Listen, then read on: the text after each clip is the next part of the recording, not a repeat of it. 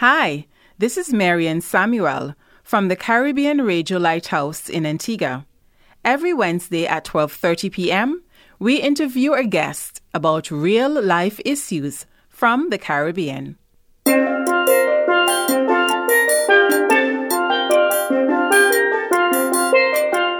Welcome to Lighthouse Conversations, a time to explore the issues surrounding your everyday existence, your family, your community, your environment, your health and safety habits, your lifestyle, both physically and spiritually, will all be discussed here on Lighthouse Conversations. Let's get started and see just what we can learn to better your life. Hello and welcome to another episode of Lighthouse Conversations. I'm Nathan Owens and I'm glad that you have joined us in this episode. We are picking up in this episode where we left off in our previous episode, and we're discussing the sexual rights movement and specifically the LGBTQ agenda, specifically here in the Caribbean. And to educate us is Dr. Veronica Evelyn from Barbados. For over 24 years, she has been working with families, and for the past 10 years, she has been working more specifically doing research and training across the region as a consultant sociologist. Dr. Evelyn, thank you for joining me in the Radio Lighthouse studio, and I know in the last episode, we ran out of time for you to share the specifics of a study about the homosexual gene. Can you start off by sharing that study with the listeners? Yes. Over the last few years, well, more than a few, it's quite a bit now, persons have been talking about a homosexual gene, that you are born that way. Now, there is a Journal of Technology and Society, and this is a secular journal. It's not Christian. It's a secular journal of technology and society called The New Atlantis. And in the fall of 2016, they had a special report on sexuality and gender, findings from the biological, psychological, and social sciences. It was done by Lawrence Mayer and Paul McHugh. Now, who are these people? Lawrence Mayer is an epidemiologist trained in psychiatry, and Dr. Paul McHugh is an American psychiatrist and arguably the most important American psychiatrist of the 20th century. And what did their study specifically say? It showed that there are other factors that feed into homosexual behavior or the orientation towards homosexuality. What are some of those causes? If it's not a gene, which you're claiming, if it's not a gene, then what is it that causes the homosexual behavior? Okay, I'll focus on three things. One would be family dynamics. Family dynamics. A child grows up in a family where the structure lends itself to, I wouldn't say homosexual behavior, but to perhaps a boy adopting mannerisms of a female. You know that we have a lot of female-headed households, boys especially. You know, you're growing up in a house with auntie and grandma and mommy and sisters and so on. You go to school with a female teacher. You go to Sunday school, there's a female. You go to Cubs and there might even be a female Cub Scout leader. Now, let's start from the very beginning. In terms of human behavior, what causes or what motivates behavior in general? Sociologists, psychologists would tell you it's either nurture or nature or both in different proportions. So the question is, are you born that way or is it your environment? And there are lots of social learning theories. So one, it can be the family dynamics in terms of the structure where you have especially a young boy growing up with lots of women, and so they get all the antics and all of that.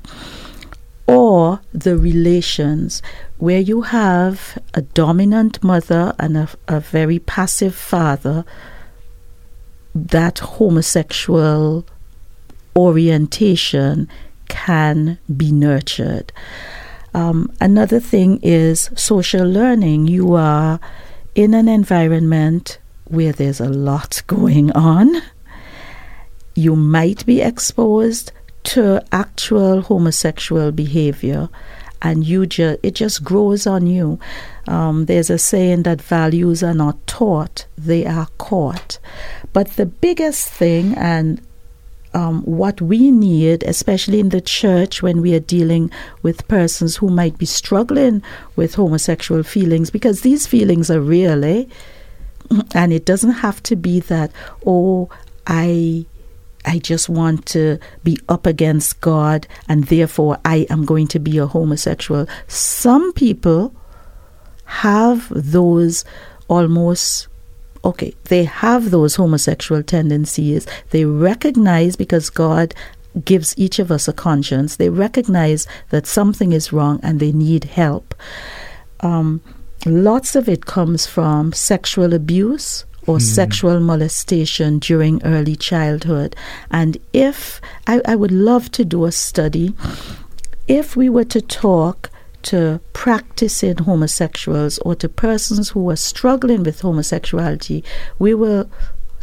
it is quite likely that we find that somewhere early in their childhood or during their teen years, they were exposed to trauma coming from abuse or molestation. So based on that foundation, then as sexual abuse becomes more and more prevalent in society, then homosexuality or homosexual behavior will become more and more prevalent? Oh, wow. No, I would not connect it. No. I wouldn't do that. I would just say that sexual abuse and that sexual molestation in early childhood orients the child towards homosexuality. Or they might witness domestic violence. Mm-hmm. Like I said, the relationship between mom and dad or the mother, the father figure isn't so right.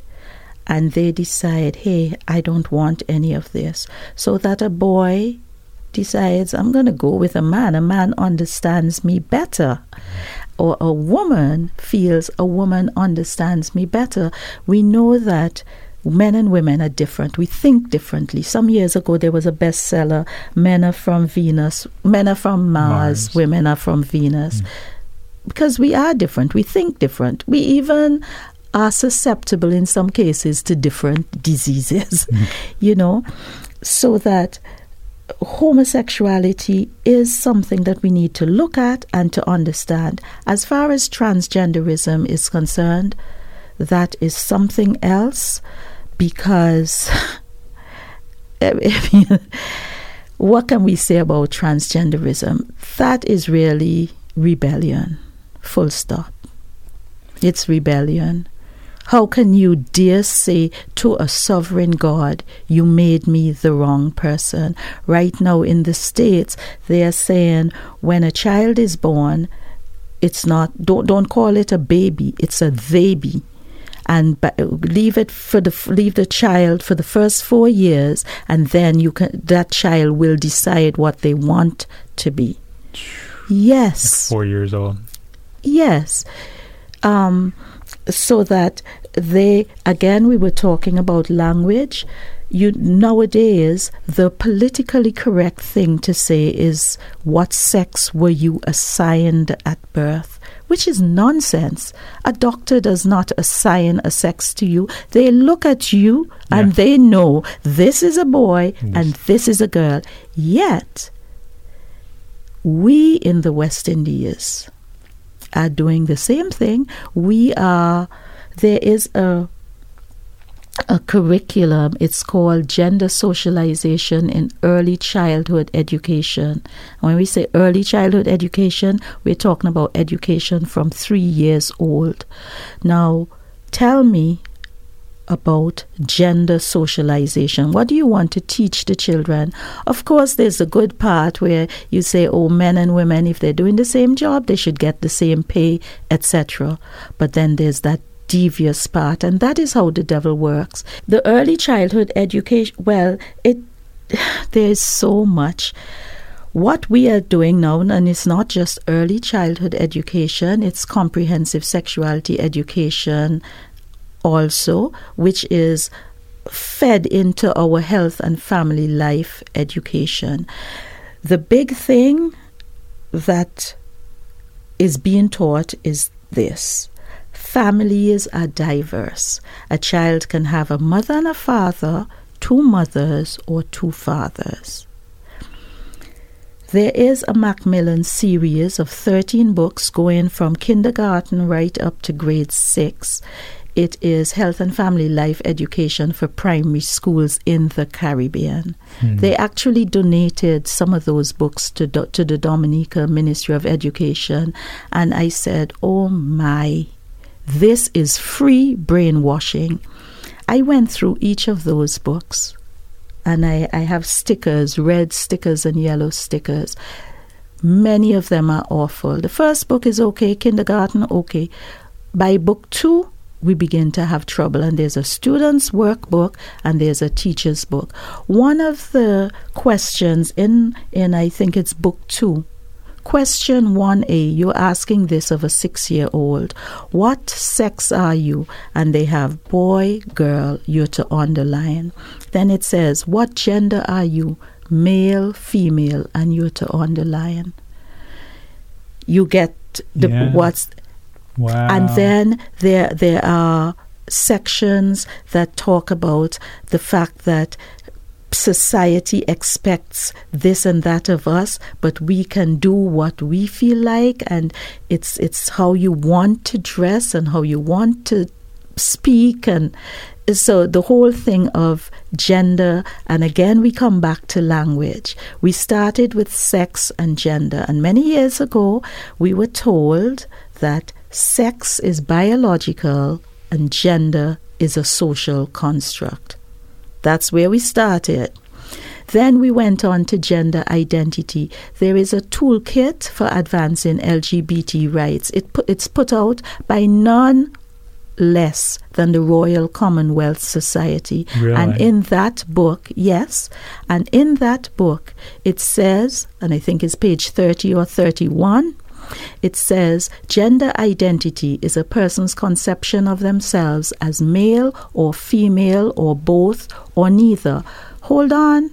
Now, remember I spoke of the Yogyakarta Principles, 2006. By 2017 now, it's no longer just sex and gender identity. It is sex, gender identity, and gender expression. And none of them have to be the same.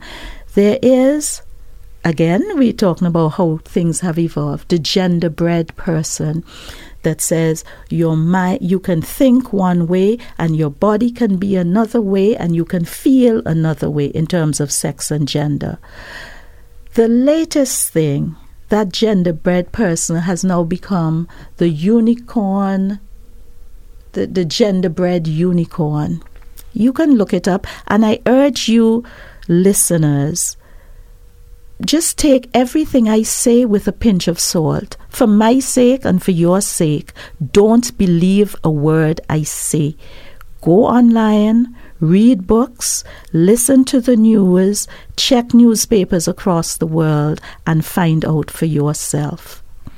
Now, we know this is happening in the UK and the US, but is it really happening here in the Caribbean? And can you give me kind of a history of how it's developed here in the Caribbean? Oh, wow. That's kind of hard, so I'm not going to try, because I tend to be careful not to get into waters that are too deep for me. I can tell you where we are. Okay, let's start there. But I mightn't be able to give you a really solid chronological view of how things developed.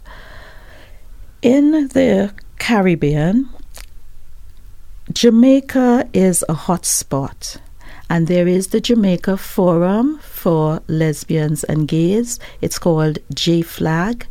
And only recently, the president, came to Barbados and had a seminar talking about how JFLAG succeeded in advancing LGBT rights in Jamaica. So there's JFLAG, and there's a lot going on there. They have a media guide as to what the media should say in referring to homosexuals and transgenders and dealing with these kind of issues.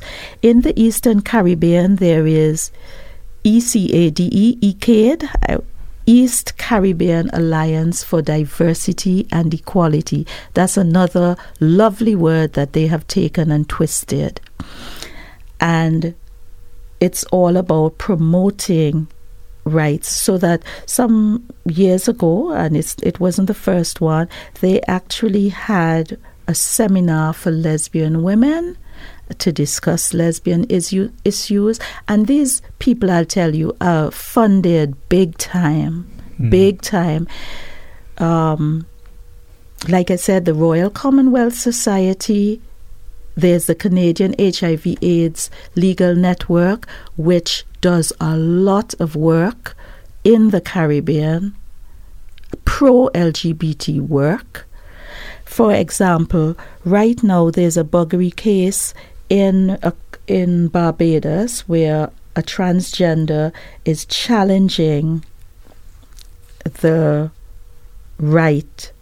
It's saying that the Constitution violates his right to privacy. Okay? And I smiled because when it came out in the newspapers, who did we see? 4 persons. It was a person from the Canadian HIV/AIDS Legal Network, the transgender person who is a male that says he is female. There were 2 other Canadians, one from the Canadian Embassy and another. So that the US and Canada are doing a lot of work in the Caribbean, pumping, and there are lots of people pumping money into it as well. Along those lines, I was going to ask you, I know a couple of years ago here at the Radio Lighthouse, we received notification and we were asked to promote it. Obviously, we did not. But the U.S. had sent down 2 religious liberal professors to misteach that homosexuality was actually condoned by Scripture and was accepted. And they held a conference, I think it was at the Multipurpose Center. Is that happening on other islands also, or is that just Antigua? No, that's not Antigua.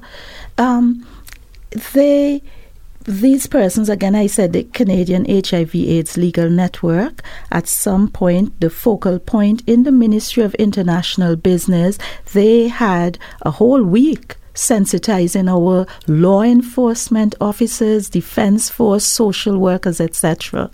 They had a panel discussion. Again, not a single Bajan was on that. We have to understand that this sexual rights issue is a socio-political issue. In a secular sense, however, it is really a spiritual issue. Like I said, it is just a big part of the final showdown between God and the devil. But in terms of it as a socio-political issue, it is heavily funded and backed by some very influential people. I'll say this, in the Caribbean, that same regional curriculum on gender socialization in early childhood development, the Caribbean Development Bank gave thousands of dollars from its Basic Needs Trust Fund, and in collaboration with UWI, developed that curriculum. Now, I take strong objection to that because I do not know that gender socialization is a basic need of any child. I would expect that we're talking about reading and writing, reading, writing, and arithmetic. And to take money from a basic needs trust fund, I think, well, let me not say this but I object very strenuously to it. Our central bank actually sponsored an 8-part series on one of our local radio stations, an 8-part radio series about a transgender coming out. And it was so devious because at the end of each series, there was a 15-minute educational segment where persons were given prizes for answering questions based on it. So you had to listen carefully, answer the questions, and you think, there are so many agencies.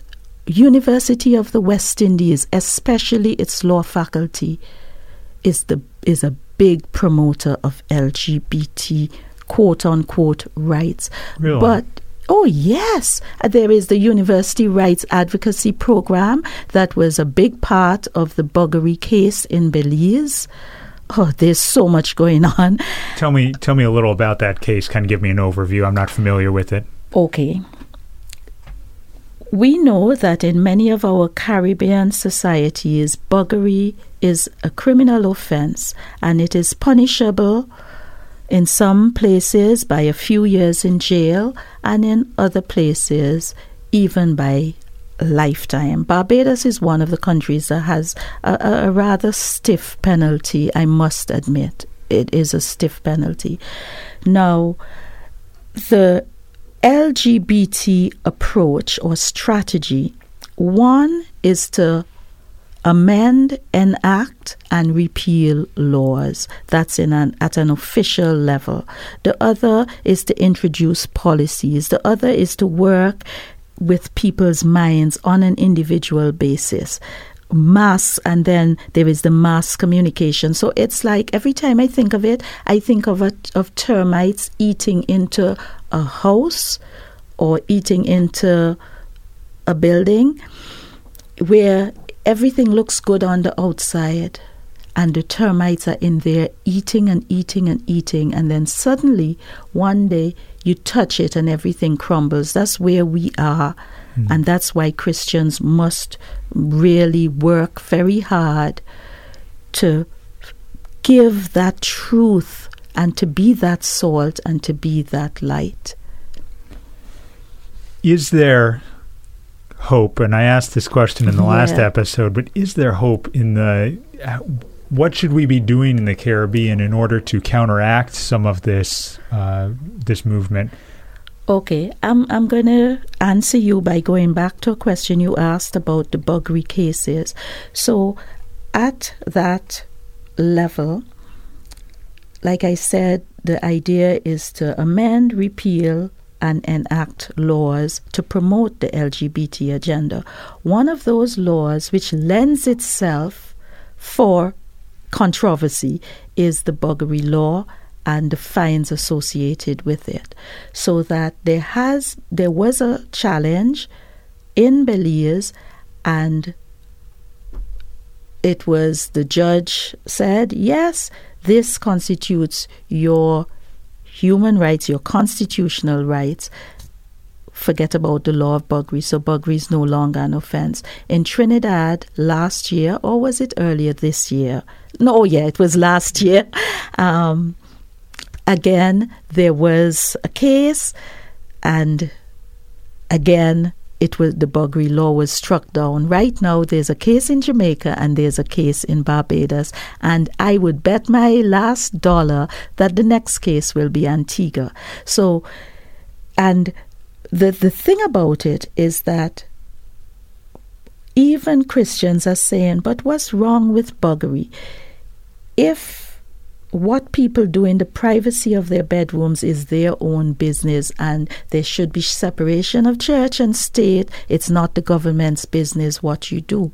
However, we fail to understand that buggery, not only is it an indecent act, it is an unhealthy act.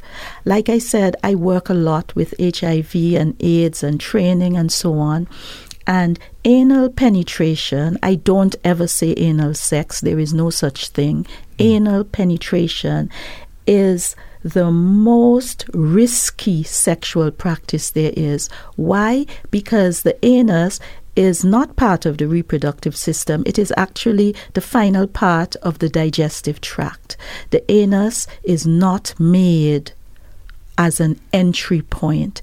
The sphincter muscles are not able to withstand all of the thrusting and whatnot. Not only that, but there's a concentration of staphylococcus bacteria. I mean, there's so much to it. So that buggery is actually a health issue. Now, a health issue just for the individuals practicing that, or is it also a health issue for society as a whole? I would consider it for society as a whole, because we are we are individuals, but we are individuals that form a society. If I eat too much salt and I have blood pressure, and the government has to pay to give me my medication, that's a part of their health budget. And we are spending a lot of money. Now, in terms of black people especially, no studies have been done in the Caribbean, but in America, men who have sex with men, among whites, you have 1 in 11 who is likely to contract AIDS. Among Latinos, it's 1 in 7. And these facts come from the Centers for Disease Control. Again, secular. But among black Afro-Americans, it's 1 in 2. Yes, why? They don't quite know. It could be a combination of factors.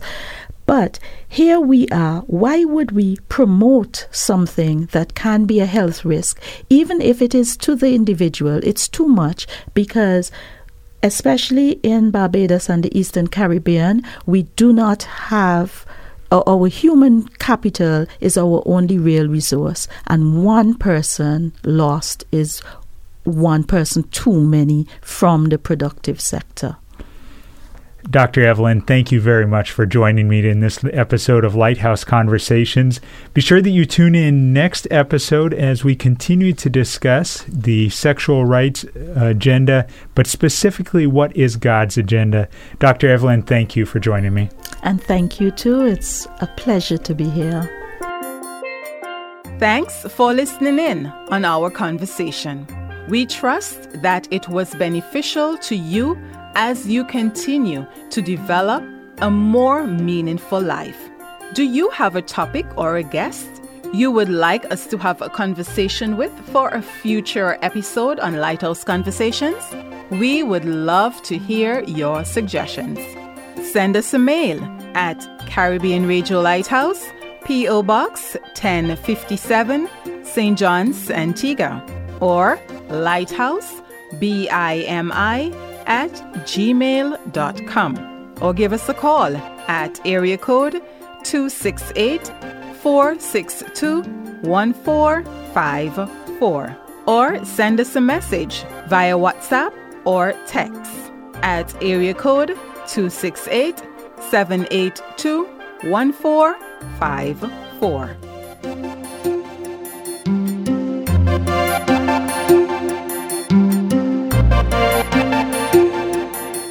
Thanks for listening.